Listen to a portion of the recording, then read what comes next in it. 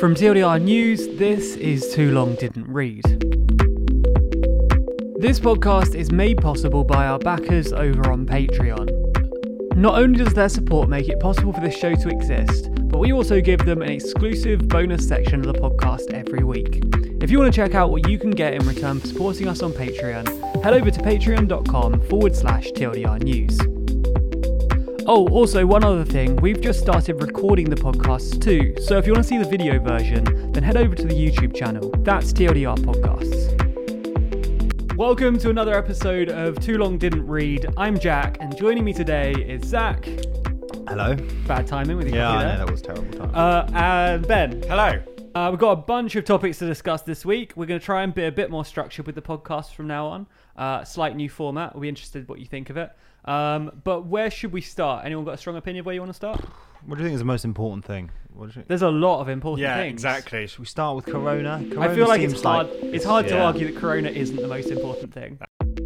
Just how dangerous is the coronavirus? Well, we've got a clear strategy for dealing with coronavirus. Now the Democrats are politicizing the coronavirus. But we're very, very ready for this, for anything, whether it's going to be a breakout of larger proportions or whether or not we're at that very low level. Anyone got any amazingly insightful thoughts about coronavirus? I got some stats. If we're going to start with some Yeah, stats. stats is always a good stats. start. Let's do that. Yeah. So looking at the total cases so far, we've been talking quite a lot about the death rate and the fact the death rate has been floating around 2-3% depending on what you're counting. Yeah. So generally people have been saying that means that it's not that serious for most people. But looking at a kind of deeper breakdown, 80% of cases so far have been mild. And those are people who need to be persuaded to stay home. They just need to self-quarantine. Yeah. They'll probably be fine.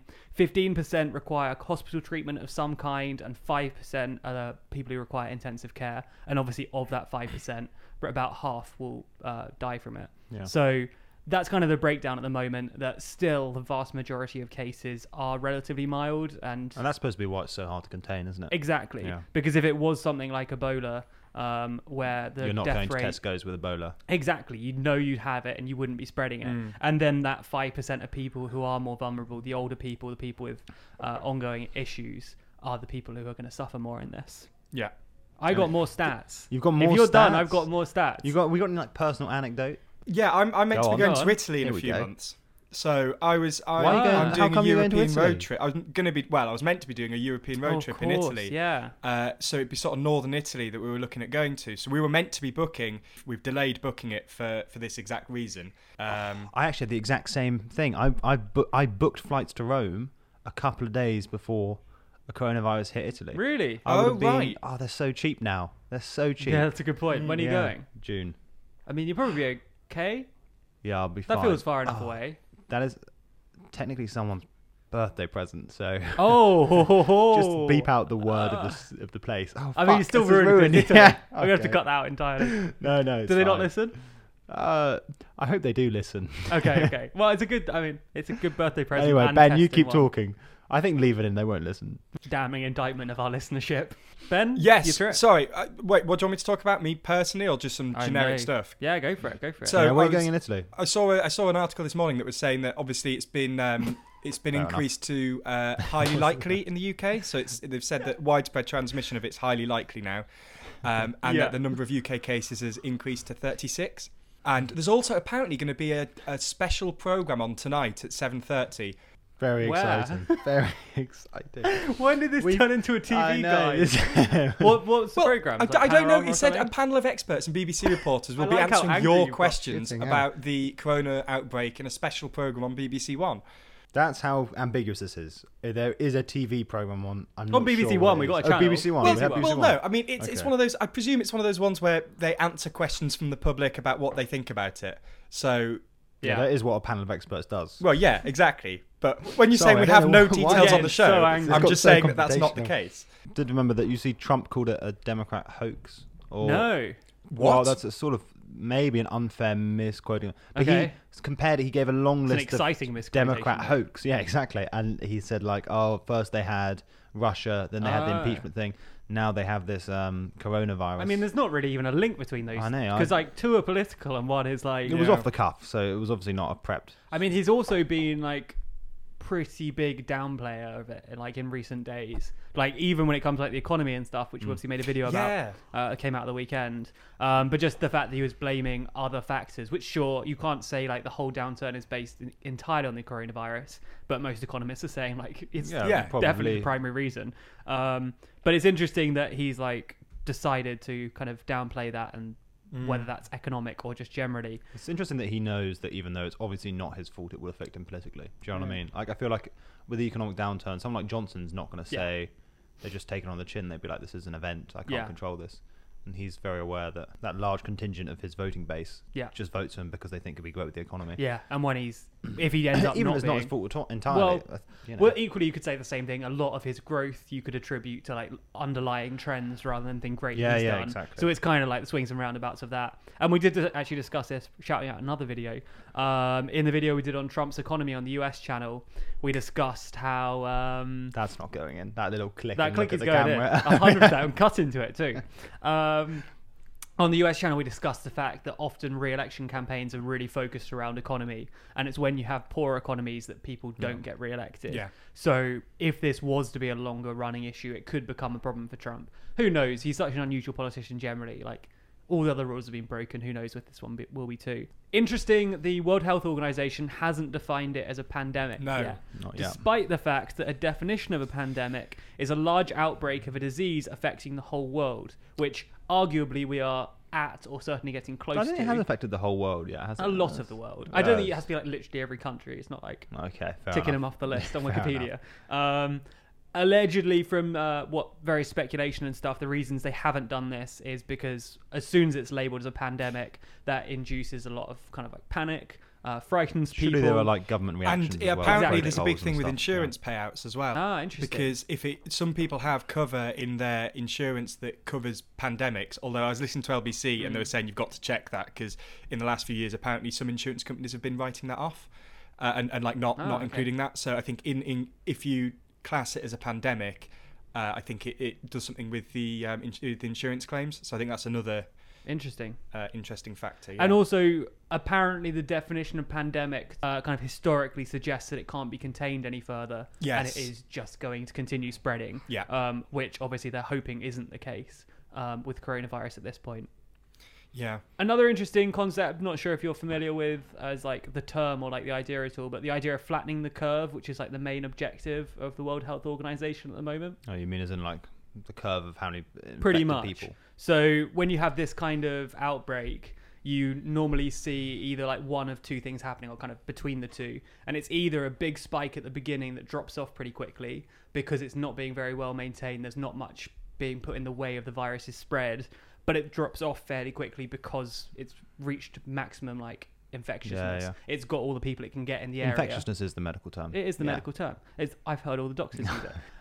Or you have the other option, which is what flattening the curve is, which is where it never reaches the same peak because you're limiting it, but it lasts a lot longer because it's like being dragged out because it's being limited and like But the benefit of that obviously is that you have longer to develop kind of like cures. You got longer to like handle individual patients. You've not like got 10,000 people turning up all at once, or maybe you still do, but like it's less extreme than if millions of people caught it in one day. So the idea is the World Health Organization are trying to limit it. They're trying to flatten the curve so that it does look like the curve is flattening as well. Yeah, it does. There's a really good site for anyone wants to see it. There's a John Hopkins have like an interactive like data site thing. Okay. Which has like all the data you could hope for and it's constantly updated. Yeah, it's quite cool. Sounds pretty good. Interesting on the idea of flattening the curve though, China is starting to open up some of their restrictions in the last few days and are going to continue to obviously because they can't keep everything closed forever in like the affected areas. And there's a certain amount of concern there could be a second wave after the first one because obviously people are going to start going back to transport, to schools, to factories, etc. Anything else from you, Ben, on this topic? No, not really. I mean, I saw a weird headline this morning, which was, because you know they have those BBC News like live feeds where they have all the things you know, posted as it was going through. One of the things on there was just the headline was "Don't touch Peter Andre," and I didn't understand at all what that was. That's genuine Good advice. advice. Though. Good advice. Yeah, Coronavirus or but not, but it was apparently it was Andre. to do with the coronavirus, and apparently management had said at one of his concerts not to touch him, and then he was hugging and like not take selfies was the point. Like, don't go up to him and try and hug him and take selfies. I've got a photo of the notice that was put up at like his concert, whatever he's doing, I guess, which is notice: due to recent events of coronavirus, please do not have any physical contact with Peter Andre. Please do not take any selfies with Peter Andre. Apologies for any inconvenience. Thank you. That sort of juxtaposition between Peter Andre and a pandemic. I is know. So funny. It's just it was a weird thing to happen, yeah. But also, kind of semi-linked to that, there was a lot of talk about if this continues, there's a big risk that it would affect the UK like festival industry over summer. Yeah. So because we're getting close to there, there's a lot of talk about, especially Glastonbury was the big one that they were talking about, and could be a obviously a real lot spike of people on in that a small area. And that being With affected not or having to be Outside, cancelled. sanitary, yeah. Yeah, so there's a lot of That talk would be about how that would affect, and obviously the impact that would have, because the amount of revenue that brings in and everything else. It's there's a lot it's a of big talk deal. about that. Yeah. All right, should we do Keir Starmer? Yes. Let's do Keir Or Starmer. Labour leadership more generally. Labour leadership. Labour but leadership. Keir Starmer. But Keir Starmer. Keir Starmer. In the Patreon bonus section of this episode, we discussed Johnson's announcement of his engagement and upcoming baby. And I think we also annoy Ben a little bit. And on top of that, Zach tells a story that absolutely can't be broadcast. To hear the full Patreon exclusive section of the podcast, be sure to sign up to our Patreon. You can find it at patreon.com/TLDR News.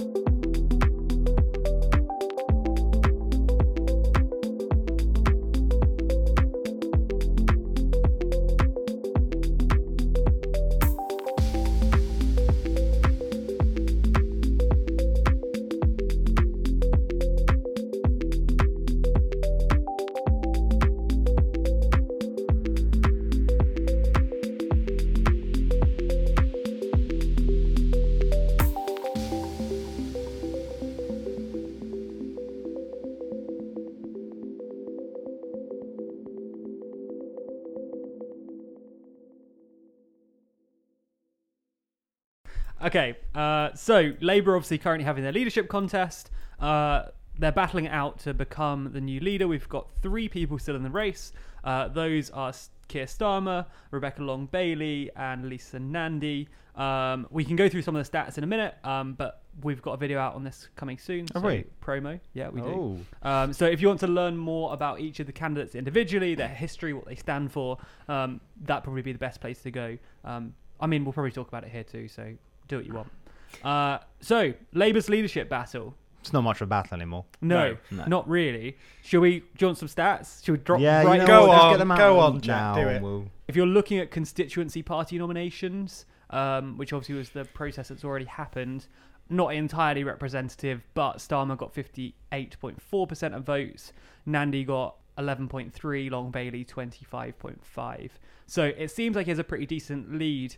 Some polling suggests that it might not be quite so comfortable for him. We discussed it before, but the Survation polling from Labour List suggests that Long-Bailey has a 2-point lead, 51-49. Survation did do a new poll though. They did. Not with Labour List members, Okay. not specific, and they found it was something like 45% Starmer, 34% Bailey, and Yeah. the rest Nandy. But obviously, Which fits with what I was saying. yeah, really Lisa broadly. Nandy's second preference votes. Well, that's the thing. Is the way that the Labour system works is if there's no leader in the first preference, last place is knocked out, and then they're reassigned second preference. So it's a question of where do, let's be honest, Lisa Nandy's votes end up going, because she's probably going to be knocked out in the first round. And they do go to Starmer.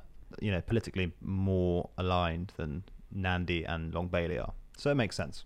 Still got a while to wait. I think we can discuss this in a second, but I think it's slightly problematic how long this has been going on for. Oh yeah, so boring. Yeah. It's boring, but also just like holding people's attention and like making people care. I mean, not everyone needs to be invested in politics the same way we are, but the ballot still doesn't close for another month today exactly. And also, it might already and the be results done. aren't for another month and 2 days. The 4th of April they come out. Yeah, because most people vote early. Most of the Yes. Labour membership vote early. There's a chance that enough people have already voted for Starmer That it's a done deal. It's a done deal, and it is a done deal. I saw that one of them, like Betfred or Paddy Power, Yes. have already started paying out on Yeah, their, they have. Yeah. Really? Yeah, on a bet for Keir Starmer. If you bet for Keir Starmer to be next Labour leader, Wow. Check your Yeah. account now. You could already be paid. you do. Yeah. That's really confident. So how do we feel about the process? What do we think about the potential result? Ben, any big thoughts? Yeah, well, I read an article in The Spectator which was just about what a Keir Starmer leadership would look like, because obviously we talk a lot about the leadership, election and the candidates and who's more likely to win, but I think there's not been much talk about the candidates and what they would actually do as leader. And I don't know if this was just quite a biased Spectator piece or something, but it was basically saying that he doesn't seem to commit to anything really at the minute. He seems to be... There's got a lot of people from all over the political, like the Labour broad church membership working on his campaign. So it says like his supporters range from unashamed Blairites to a Momentum organiser and a retired Corbyn cheerleader. The phrases that it uses. So he's got like a lot of people from all over working on his campaign, and he's saying that he's not yet committed himself to a faction within the Labour Party, and they're saying that is that to try and like unite the party, and is he going to come down when he becomes leader to being part of one of those factions, or is he going to try and be that moderate? And the thing to bear in mind, I think, is that I remember at the time of the election last year, we were talking about that stat that was if Johnson holds out till 2024, the only Labour leader to have won an election in the last 50 years will have been Tony Blair. That will have been the only person. Yeah. So there's then the discussion about is you trying to unite the party a good thing, or has politics changed, and do you need to commit yourself to one side? It's quite an interesting one. I think I wouldn't necessarily want to comment on the biasness of the article having not read it. I don't want to judge the Spectator on that. Yeah. I mean, I think I probably can, but I'm not going to. But I think it's probably generally true. I think he's definitely tried to appeal to a wide range of people. He hasn't quite gone down the same narrow path some of the other candidates did and have. I think he certainly appeals to a wider group than some of the other candidates. Yeah, he's continued to Long defend. Yeah, he's continued to defend a lot of Corbyn's 2019 manifesto, while also talking about other priorities. So I think he's got a balance of like, he certainly is more centrist than someone like Long Bailey or Corbyn, but I think he's certainly trying to appear more left than I think some people are kind of recognising. It'll be interesting to see how much of that is a show and how much of it is genuine, because so far he's done remarkably well. It's sort of two things. There's one is holding that coalition where kept enough Corbynites obviously on side, and then also trapped all the Blairites with him as well. And that's why he's winning by such a massive majority in all the polls. But also he's managed to get away with not actually that many media appearances. Like he hasn't been out there doing big flash media appearances. And it's the same thing with Johnson when he won. He wasn't out there doing media appearances, and it seemed to work fine for him. He seemed to just basically, he knew how to lead to begin with. You play as sort of soft a hand as possible and let the momentum take you. And, which probably is a pretty decent strategy. Yeah, but people thought it wouldn't work for Johnson. You know what I mean? People thought you'd face some punishment, like Theresa May did for not turning up to debates and stuff. Yeah. And it's the same. He hasn't not turned up to debates, but like, you know what I mean? He's not all over the front pages and stuff like that. But I think his aspiration is to try and maintain that broad church. Yeah, so I would instead of agree. committing in the end to the Blairite fact, I think he's hoping that he can do the whole like, we've got to be a new sort of a new version of Labour that incorporates both those sort of like hardcore Momentum fans and the sort of like metropolitan elite, university educated. Which is something, and I mean, I know I've already spoken about Blair, but if we go back a bit further, which is something that I think Harold Wilson was quite famous for, is trying to bring the party together and try and unite the different factions within the party. And there is like a Labour tradition there of leaders trying to keep this very broad church party together. There are leaders that haven't done that and have tried to... I think Blair is actually the best example though, because so Blair in 1996 did want to form a coalition with the Lib Dems, and had he not got such a stonking great majority, he always had the dream of that sort of like the soft left coalition and how that could dominate British politics for years, and then he got a massive majority and decided he didn't need the Lib Dems. And then post Iraq, he couldn't join up with the Lib Dems. And I think that's interesting because he gave that speech, but he refused to endorse any of the candidates because he knows that he's a bit toxic. Yeah. So no one really wants to be endorsed by Blair. I mean, fair, yeah. And he sort of had 3 points. And the first one was, I don't think he said it explicitly, but there has some sort of Liberal Labour coalition has to happen if they want to win, which I think is an interesting point. And then he said 2 other things. One was about the cul-de-sac of identity politics. Yes, how I saw Labour that can't as well. go down that route. And what was the last one? The last one was that Labour needs a new narrative, given how literally Labour is changing in the 21st century, and how there is no longer that correlation between Labourers and lefties. And totally. Frankly, he's right about that, because the Conservatives have done quite a nice job of monopolising the centre-right to right of British politics, whereas it does look like at the moment, at least, Labour and Lib Dems are quite split. Like they have split the centre-left vote in the UK because of the way first past the post works. You're just sort of dicking each other. That happens. Yeah. How do we think he would do versus Johnson in an election, say Starmer? 2024? Yeah. How speculative do you want to be, Jack? That's like very years very away. Speculative. I like Starmer. I think Starmer beats Johnson. Okay, interesting. Yeah. I think I was reading something that was interesting that was saying the contrast in their personalities will be interesting. Yeah.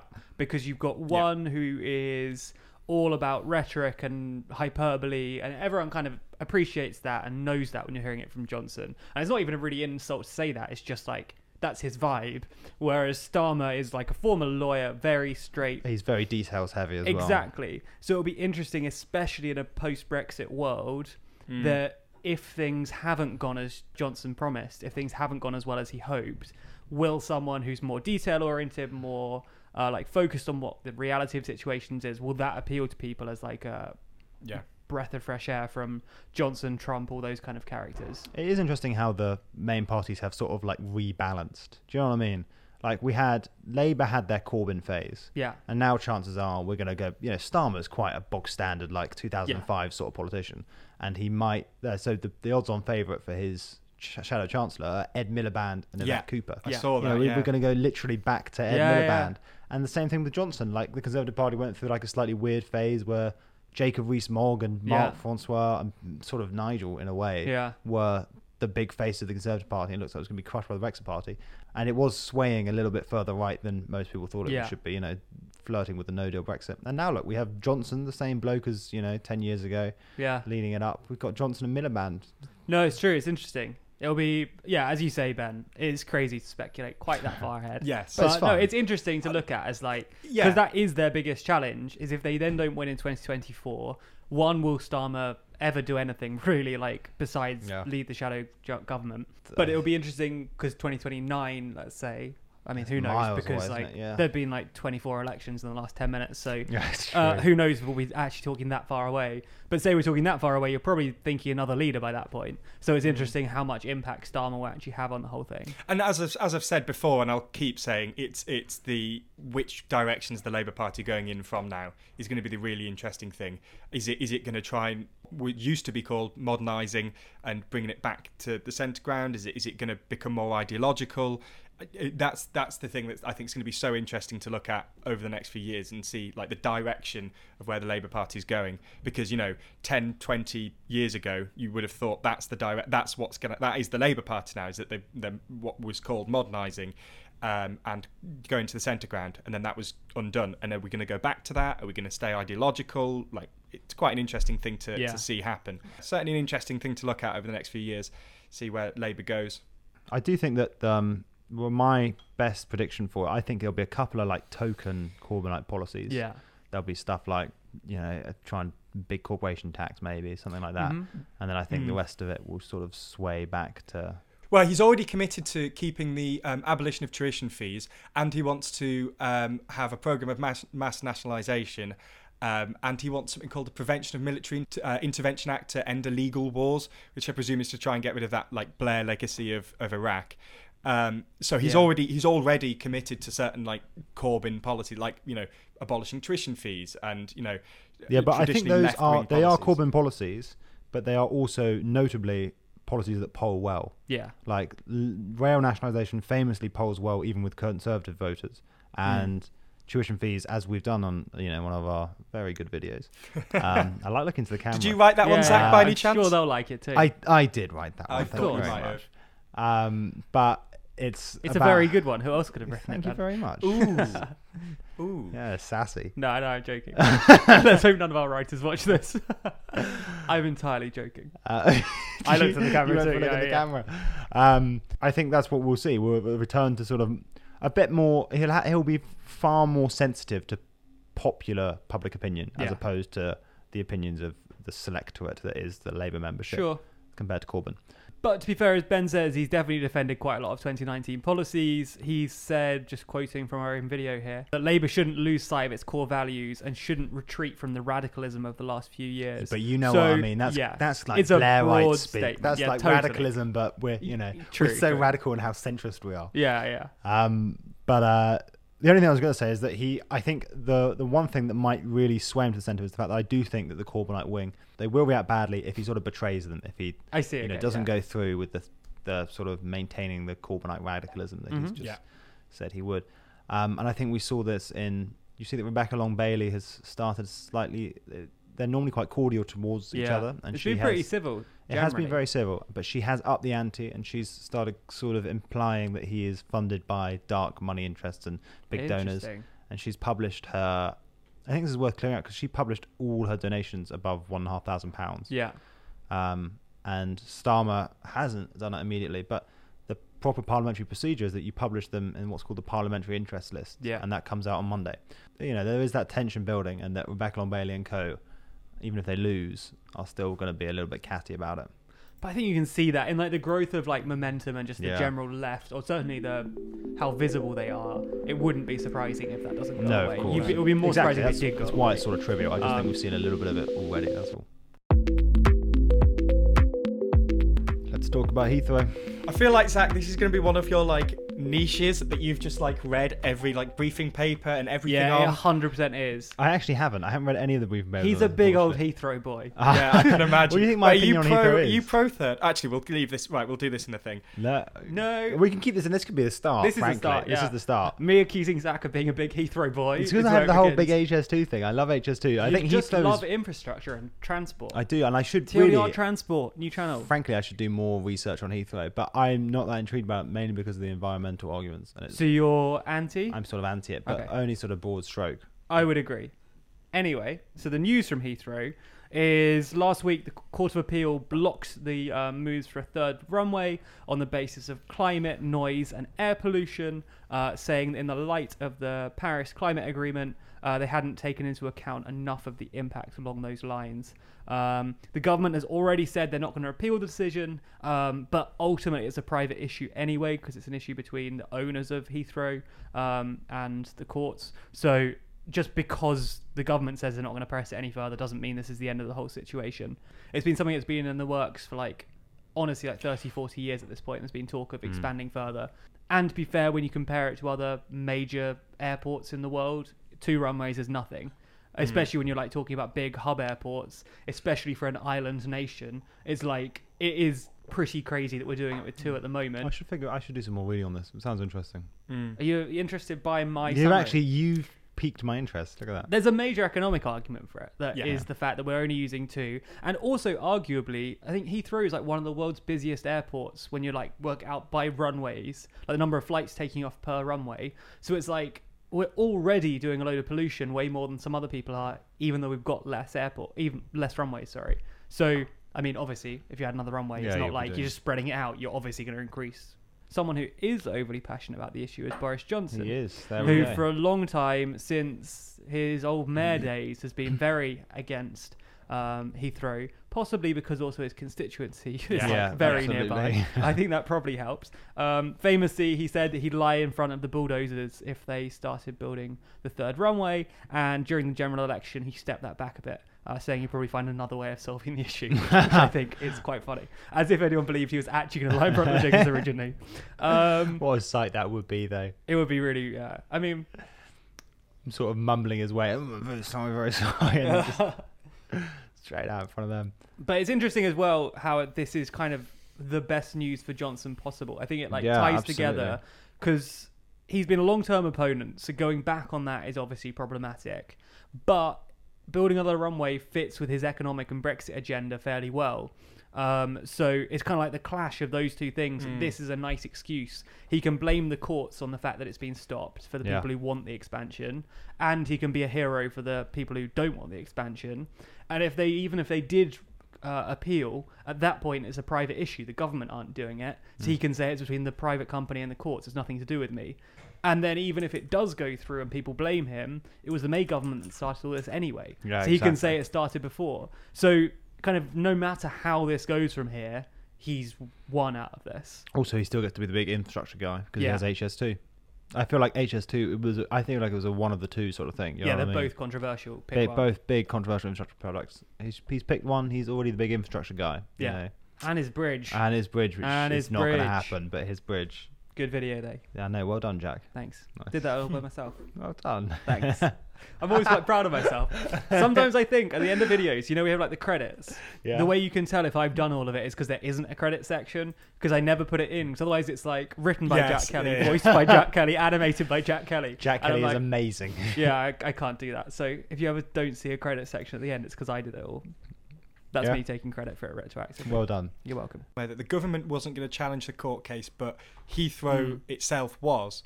So I think that this isn't completely over yet. I think they're going to appeal the ruling. As I say, the government have already said that they're not going to, though. But I was reading quite a lot this morning about it, and climate activists saying that this is like a precedent that climate law can actually like influence and can impact domestic politics. So I think that was one of the big like outcomes of this. Was as you said, it was ruled out on the basis that the Paris Climate Accords weren't taken into account when making the decision. So it's kind and I think this could be wrong, but I think it's the first time the Paris Climate Accords have ever really come to any major, any major change. Maybe it shaped government policy in some countries, but it's one of the first times where it's been cited as the reason why something is being blocked. So interesting that it is clearly making a genuine impact. If it's used in the future and more, we'll find out how restrictive those sort of like airy-fairy government targets. When they say stuff like we're going net zero by 2050, or they also have the thing about the cars. We've seen that they're getting rid of all diesel cars and petrol. It will only be electric, exactly. or only maybe electric cars hybrid by 2035. Which is pretty soon. Which is quite soon. And I think, assuming these now carry, I don't know. I'm not a lawyer, but I don't know legal legalities behind it. But if these start carrying legal ways, they will put restrictions on what the government can and can't do.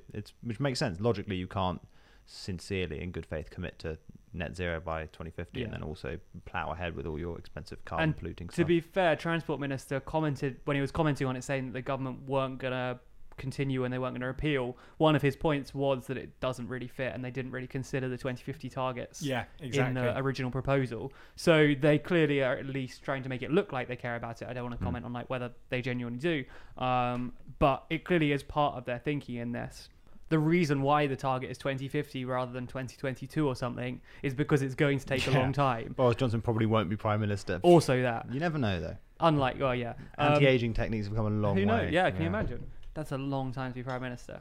But even still, it's like you've got to start phasing this in now, and doing something that's completely counter to the main objective of the plan is like, you can't be doing that, especially considering it's made the plan to like give the target and then like 2 months later, give this the go-ahead would be a little insane. But even still, I'm slightly surprised that it was blocked. Yeah, so am I. It doesn't feel...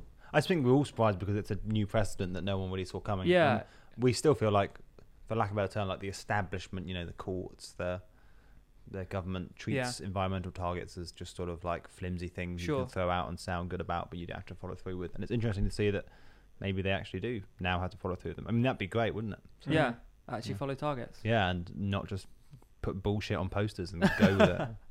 It's interesting as you say, because like nearly always economy takes precedence over environmental issues, and as I say, there is a genuine economic case to be made for it.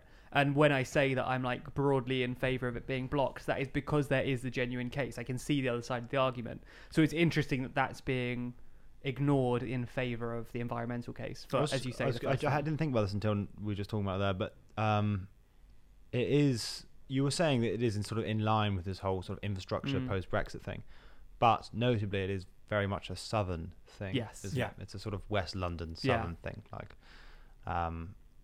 So I suppose it's HS2 makes more sense. Yeah, You've got to yeah. pick one of the two. We're going to see some airport up north get like 15 new runways next week. It's just sorry. I just remembered this. I was reading around the Heathrow thing this morning. I think I stumbled across their defence of it or something. The Heathrow's defence of them trying to build the third runway and everything, and building their case on it. And I remember them saying something along the lines of like, the compulsory purchase orders. So they have to. They apparently they were planning to take out an entire village. So it's just an entire village would just be bought. And they were saying that they'd offer full market value plus 25% and all this. And they were saying that we're going to buy the village. But and they had to reroute the M25. So apparently where they want to build it, the M25 was going through. So just for people who don't know, the M25 is the motorway that runs around London in like a circle. And they were saying that they'd have to build a tunnel that will go under the runway for the M25. The amount of stuff that they'd have to buying a village, building a tunnel for the M25 to go through. Then there's all of the displacement of animals and everything that they have to take into account. Like there's a lot of stuff to consider here. It's kind of weird, like not in a bad way. It's a weird thing to think about that. It's all of that's been stopped on climate grounds. It's weird that's how this has come about. It's just so really, as you were saying about it being unexpected. That's why it's so unexpected to me is that they've put. There's all this work that's gone into it, and then it's climate stopped. And as I say, I'm not saying that's a bad thing. It's just unexpected. That was Heathrow. There's not much to say about Heathrow. Quite a nice airport. It's quite nice that it's happened now. What's your favourite UK airport? London City is obviously. Okay, I've never been. Oh, it's just ridiculous. Were you here when we talked about this the other day? No. I kind of object to London City on obvious grounds. I don't need to justify. It's obviously bad. It's like the root of all evil. What's your main objection in London City? Just it's so impractical. It's so like a business. It's just for convenience. We plonk an airport. It's in the middle so unnecessary. But I mean, that's why I've never flown from it. Even though it's been an option, I'd be it is becoming less and less necessary. We can plonk this in the end of Heathrow as well. This airport chat. Yeah. Given that how good the links are, you can just Piccadilly line to Heathrow. I love it. True. And now, even if you are a businessman, Central London is probably depending on where you are, obviously, but it's not hard to get to Heathrow at all. Well, I mean, the Heathrow Express is so convenient. Yeah, and Gatwick so Express, and you got the Stansted Express. You got all so many expresses. So many expresses. Stansted's probably one of the worst airports. I hate Stansted. And Luton. Luton's worse. Oh God, Luton both garbage. I'd really like to join in this conversation, but I really can't. Sorry. Go on, tell us about what East Midlands Parkway. No, that's the train station. No, that's East Midlands Airport. East Midlands, whatever it's called. It was good. It's good. It's tiny. It's got. I've flown there once, and there's a cafe that did bottomless tea, and I didn't realise I bought a bottomless tea, and I had about 7 cups before going for basically £2. And were you just in a Wetherspoons or something? No, it's like a real fancy place. It was nice. Oh wow. Yeah. You quite buzzed up on caffeine then. 7 cups of tea before. Well, I had I flew a week before exams, so the flight was at 9, so I was there at about 6. And I got loads. I did 2 hours work before 8 a.m. before I'd even got on the plane. It was amazing. Productive. That is good, I suppose. That makes sense. Yeah. And that was your weekly airport chat. Tune in next week for more. In the last week, Philip Rutnam is the chief civil servant for the Home Office, resigned. And not just resigned, he's also making a claim against the government for constructive dismissal.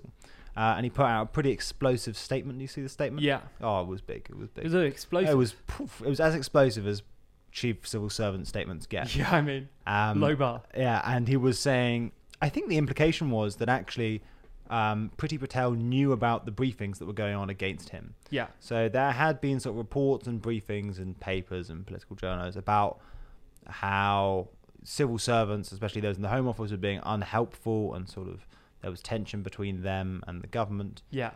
Philip Rutnam seems to suggest that he thought Priti Patel, who's obviously Home Secretary, knew about these briefings. And he resigned on those grounds. He's essentially implying that there's some sort of orchestrated government conspiracy against him and other civil servants, which is sort of true. There has infamously recently came. Did you hear about this? The shit list. No. So the government has a list of, I think it must have been leaked, a list of 3 top civil servants that they really don't like. Philip Rutnam was one of them. Yeah. They had 3 people that they want to get rid of. One of them has obviously gone. And it is pretty big news. Because you can't just get rid of civil servants, just for people aren't aware. They can't be just got rid of. So the fact that he's kind of been pushed out is controversial in itself. You can move them around from department to department. So that's what probably would have happened. What would have happened is at the end of their tenure or whatever they have, whatever the cycle is, you would just move them to some other less important department. Yeah. And he also, when he resigned, Philip Rutland also made claims of bullying against Priti Patel. So there were two things there. One, he said that essentially the government was also taking an attack against him, and two, that Priti Patel was a bully towards other civil servants in the Home Office. Both controversial. Yeah, both big, both pretty controversial claims. I think the bullying thing, you can't really say much about it because there's just not enough evidence for either side. And, to pick Always a side... certainly not aware of it. Yeah, pick a side feels like a sort of a personal attack on someone. Yeah. But the sort of briefings against him point... Interesting that he's taken such a drastic step because there has been tension between like the civil servants and the government and Dominic Cummings and co for like ages. But something must have really stepped it up for him to quit. Yeah, definitely. That's sort of been a given. That's what's been in the news like non-stop. There's just been, since about Brexit day one, there's sort of been like civil servants in the Treasury are putting out doomsday Brexit forecasts and that's sort of whinging non-stop, and something must have kicked up a notch. Yeah, something's changed. Yeah, something's changed, and we don't know what it is entirely. And we might do with this claim going ahead. We're likely to. Well, what it is. Whether we will find out, I guess, is a question. But it's certainly being investigated. Yeah, and it could potentially impact Priti Patel's position too, depending on what the revelations are. The unfortunate thing for Priti Patel is that with the whole reshuffle, she has actually lost a lot of her SPADs. So she, at the moment, is special advisors. Yeah. Is pretty isolated in the Home Office, especially post Johnson reshuffle. So she lost her special advisors in that, and now she has the unfortunate position of being in the Home Office without many mates. Yeah. So, there you go. Difficult position. Yeah, it's a difficult position. Unless she's a bully. In which case you deserve it, Priti. We're not commenting. There's only one more thing I would say is that there's constant conflation in the media. God, I sound like one of those, like, a Breitbart commentator. But there is a real conflation in the media where lots of people are saying, essentially, that he was rubbish anyway, so it's fine that he went. Because he was presiding over the Home Office for the whole Windrush scandal. And obviously Amber Rudd lost her job for that. Yeah. Because we were deporting people. But most people think that, obviously, it wasn't Amber Rudd's fault personally. Like, it was the fault of the Home Office at large. Yeah. And he is the person in control of the Home Office, realistically. Amber Rudd is essentially just a government minister who comes to fill in for a couple of years. Yeah. He knows the ins and outs better than she does, and he should have been aware of this. But that he was crap then doesn't somehow justify what's happened now, essentially. That perhaps he should have been sacked back when Amber Rudd was sacked. Yeah. Doesn't mean that Priti Patel isn't a bully, or that there aren't also attacks against civil servants going on. And that's the only minor issue I have about the way this has been reported, which is sort of like, who cares? He should have gone anyway. Yeah. It's like, well, if it was just that he was crap and he's gone now, then perhaps we wouldn't care. But he's gone for very specific reasons, and they're unrelated to the Windrush scandal. Totally. So that's my only qualm about it. It'll be interesting how it develops, really. Yeah, it'll be interesting to see how it all kicks off. It'll be interesting to see how that whole civil service government relationship develops. Yeah, it's certainly very tense at the moment. Yeah. It couldn't get a lot worse, I don't think. So it'll be interesting, definitely, especially with some of the reshuffles and changes that Cummings wants to make. Yeah. If any of those come to bear, it'll be very interesting to see how the civil service reacts generally. Do you want to just do a little... okay, quick. I'll go for super quick fire. Quick rant. I'm sorry, guys. Super quick rant. It'll be 2 seconds. The thing at the moment is that obviously there's this tension between what the UK wants and the EU wants. I think most of it comes down to essentially regulations, and that the EU wants level playing field. You really are going quick. Yeah, really are. Okay, I'm just going to get it all completely out of the way. EU wants level playing field, and the UK what's called non-regression, which means we're not going to go back from what we've currently got, but if you go up, we're not going to come up with you. Yeah? Okay. So, at the moment, that's one of the big tension points. There's a whole load of other stuff. You would have seen at the moment, there was an article in the Telegraph about how the UK, Boris Johnson stopped the Department for Health from committing to staying with the EU's pandemic protocol. Okay. So the EU has a pandemic protocol where they all cooperate with each other, and it's called like an early warning system or something like that. Anyway, Matt Hancock obviously said we should be getting involved, staying with this. Look at the coronavirus. Like, this makes sense. Right now, it seems like an appropriate time. And Johnson thought that it, or whoever it is in the government, thought that this would be giving too much leverage to the EU. Wow. So they said, no, we're not going to commit to staying with this. Potentially staying out of like a mutual pandemic response, which would save lives. Yeah. Just so that we can make sure we have enough Brexit leverage to get the, I don't know. Yeah. Anyway, maybe that's mad, maybe that's not mad. That's what the government's chosen to do. I think it's a bit controversial. Yeah. But more generally, there is this massive disconnect between what the two sides want. And I think confusion is actually easily explained, because I think that essentially the EU's thinking is we are the bigger party. Yeah. We can do this. The UK's thinking is you guys have got elections a lot sooner than we do. Sure. So we're also going to play hardball. Yeah. And I think the UK is right, actually. I think the UK wins that one because, like Macron has an election coming up in the next couple of years. Yeah. And in Germany too. Exactly, and Boris Johnson has 4 years. If we crash out on a no deal, Boris Johnson has 4 years to clean it up. The rest of the EU does not have that time or that political luxury. That's getting cut out. I'm happy to. Okay, I'll decide. I'm happy to. I'll decide in mine. post. Anyway, Cut it. If you want a deal out of this, you actually, what did he say? Cut it. If you want a deal to come out of this, almost paradoxically, you should want them to have the shit fuck of all arguments straight off the mark. Yeah. Because there's no way of reconciling these two things at the moment. There's no way of reconciling the sort of like massive divergence Canada style thing that the UK wants and the sort of Norway-ish we're going to be mates that the EU wants, and we're going to ECJU and shit like that. So if you want a deal to come out of this, you want to find some common ground. You want them to get that out of their systems like immediately, because otherwise this is looking... We don't have time for it. Yeah. Yeah, it looks more and more likely at the moment we're heading straight for a no deal. Yeah. Because both sides think the other will chicken out first for different reasons. Anyway, let's move on. That was my little rant. Well, they've even said, I mean, it's worth talking about the fact that the UK is allegedly willing to walk away from negotiations in summer. Yeah. And their current statement basically is that if they don't have like everything kind of sorted by June, and it's not possible that will all get signed off by September, then they're willing to decide if the UK would be better spending its time. It's such a sassy letter. I know. Better spending its time like handling with domestic issues. things. Yeah. So to like make sure we're ready for a no deal rather than trying to get a deal. Who knows whether that actually sticks to that? Is that just a point in the negotiating documents? Is it a genuine threat? It's kind of hard to tell at this point. But it's interesting that the UK is even toying with the idea of giving up on negotiations, which is something that was hard to see the May government doing. Yeah. I thought we should have talked about this. This is definitely worth talking about. You enjoyed this? Yeah, I just think it's mad that we're actually going to end up, like everyone said Brexit is done. It's still so get likely we're going to get a no Yeah. deal now. It's completely nuts. And also, there's going to be no parliamentary recourse. Like they can't cancel Article 50 this time round. No, you're just going to have happened. to, you jump off the cliff. Yeah. Bang. 31st of December. Yeah, wild. So I think, and also we did a video on this. Promo.